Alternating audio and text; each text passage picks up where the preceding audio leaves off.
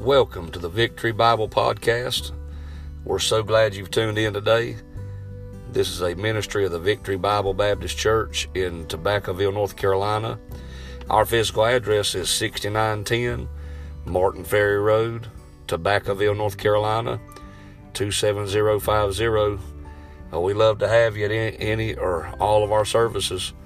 I hope you have a great day today, and I hope this podcast is a blessing to you. And may the Lord bless you today. If you're with Him, you're going to make it. Amen. I promise you're going to make it. You say, but John, how are we going to make it? I'm not sure I'm going to make it. Life struggles are hard. Life is tough. Life ain't good. Keep on down. If you're with Him, you're going to make it. Amen. Amen. Well, I'm at the table with Him. I wrote down this. The Bible said in verse 3, then took Mary a pound of ointment, a spikenard, very costly, and wiped his feet with her hair. And the house was filled with the odor of the ointment. Boys, this table's got some different things going on, don't it? When last time you had that at your supper table? Amen. I mean, you probably ain't had that no time soon, I'm sure. I ain't neither. Back in Bible days, though, they would, when somebody was traveling down the road, they didn't have shoes like we do. They didn't have no dress shoes. They didn't. In fact, Jesus didn't preach in dress shoes. He didn't. Nah, he preached in sandals, but you say, why don't you wear sandals? Because my feet are ugly. Amen. Ain't that a good enough reason? Amen.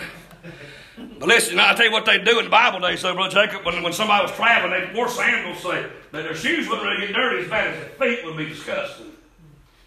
They would actually stoop down and take that water and wipe their feet, wash their feet with their hands and towels, and they'd clean their feet off, because that was a kindness that a servant would do. Most times a servant's job to do that. But this lady, Mary, is thrilled to death of what the Lord has done for Lazarus. The one that everybody's in wonder over. Yeah. And listen, the Bible says, if you remember what the Bible says about Lazarus, he's dead 4 days, Brother Jacob. The Bible says that Jesus getting ready to raise him and said, Lord, by now he's stinking. So what they say Lazarus' funeral? Boy, he stinks. Amen. Wouldn't that be bad? That was his funeral. Boy, you stink, Lazarus. Amen. Please don't say that when I die. I mean, I know I ain't good. But don't say that about me. Let's talk about Jesus. Don't worry about my stink. Amen. All right. But Lazarus, when he died, my opinion is, this is my personal opinion, he wasn't supposed to stink yet. Because they're supposed to have put that perfume upon him, and they would sew into the skin, and sew into that garments they would put on. They would sew all these different perfumes to keep the body from decaying and stinking as long as they could keep it. Yeah. But when she said he'd been dead 4 days, and he already stinks, you know what that sounded like to Jesus? That means you didn't use the stuff you're supposed to use then. Because she was supposed to use that stuff to make it smell better. So to me, that makes it sound like, boy, she didn't use that stuff. So my opinion, Brother Randy, is the stuff she's pouring on his feet is what she should have used on Lazarus' body, according to man. Amen. But she was sure. She believed that God was able. So she held out hope. But when 4 days come by, she lost all hope. You say, why? Because they say 2 days in Jewish history, so they've known people to come back to life. I don't know about all that. They said 3 days a prophet or a miracle worker could come and raise you, help you, and get you back to life. But 4 days, there's no hope. So God purposely waited for 4 days to make sure there was no humanly hope possible for Lazarus to get up. And make sure that when Lazarus got up, it was not placed upon the back of Mary or Martha or anybody that could heal him. But they would know that it had to be God. That God worked a miracle in Lazarus. Amen. But when I read that, though, Mary is taking that same ointment, very costly, and laying it on the feet of Jesus. I'll tell you about worship. Worship costs something. There's a thing in the Bible called first mention. You'll look up sometime the first time different words in your Bible is ever mentioned. The word worship and love First time the word love or worship is ever mentioned is in Genesis chapter 22. Worship. And they say that the law of first mention is if it means something in the first part of the Bible, then you can run that same meaning through the rest of the Bible. Well, Genesis 22, if you know anything about your Bible about Genesis 22, then that's when Abraham is sacrificing Isaac. That's when God had asked Abraham to give his son to be a sacrifice.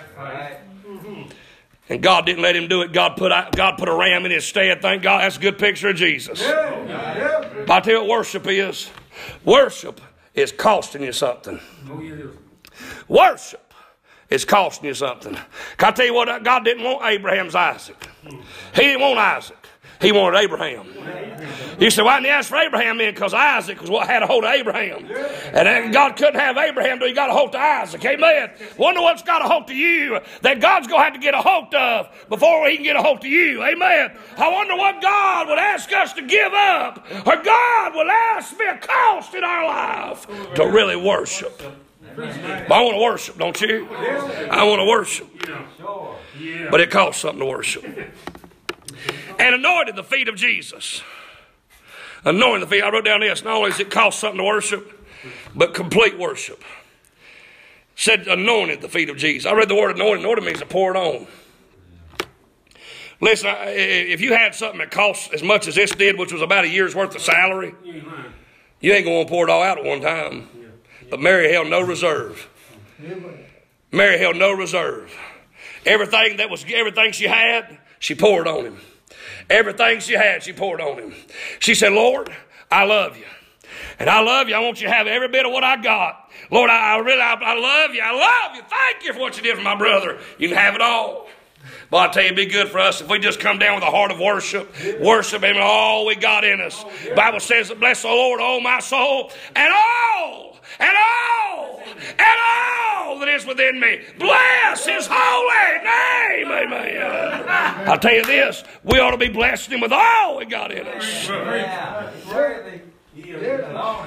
I gave the devil everything I had before I got saved. I gave it all I had to live like the devil and live like a pure out demon. I lived like the world, the flesh. We all did. And many of you gave all you had to the devil. You gave no reserve, no hold back. But I'll tell you, I want to give God everything I got. I want to hold back no reserve. I want no breaks holding me back. I want to give it all I got till I go home. Anointed the feet of Jesus and wiped his feet with her hair. The Bible says hair is a woman's glory. She took her own glory and wiped the feet of Jesus with it. As if to say, I ain't worthy of any glory. And you're not either, and I'm not either, but he's worthy of all the glory. Amen. And the house was filled with the odor of the ointment. But I wrote down this, the containment of worship. You can't contain it. You can't contain worship. Real worship spreads. Amen. I said real worship spreads. Amen. You say, I'm not emotional. Well, stop watching Lifetime and crying when the man leaves the woman or the woman leaves the man or somebody dies and somebody shoots a dog. And don't be doing that. You ain't emotional. Don't be doing that when the cowboy finally comes home and marries that girl.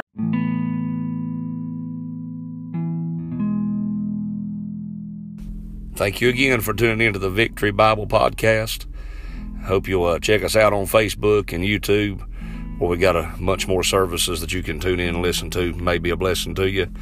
And I hope you're having a great day. Hope the rest of your day goes great. Thank you for taking time to listen. May the Lord bless you.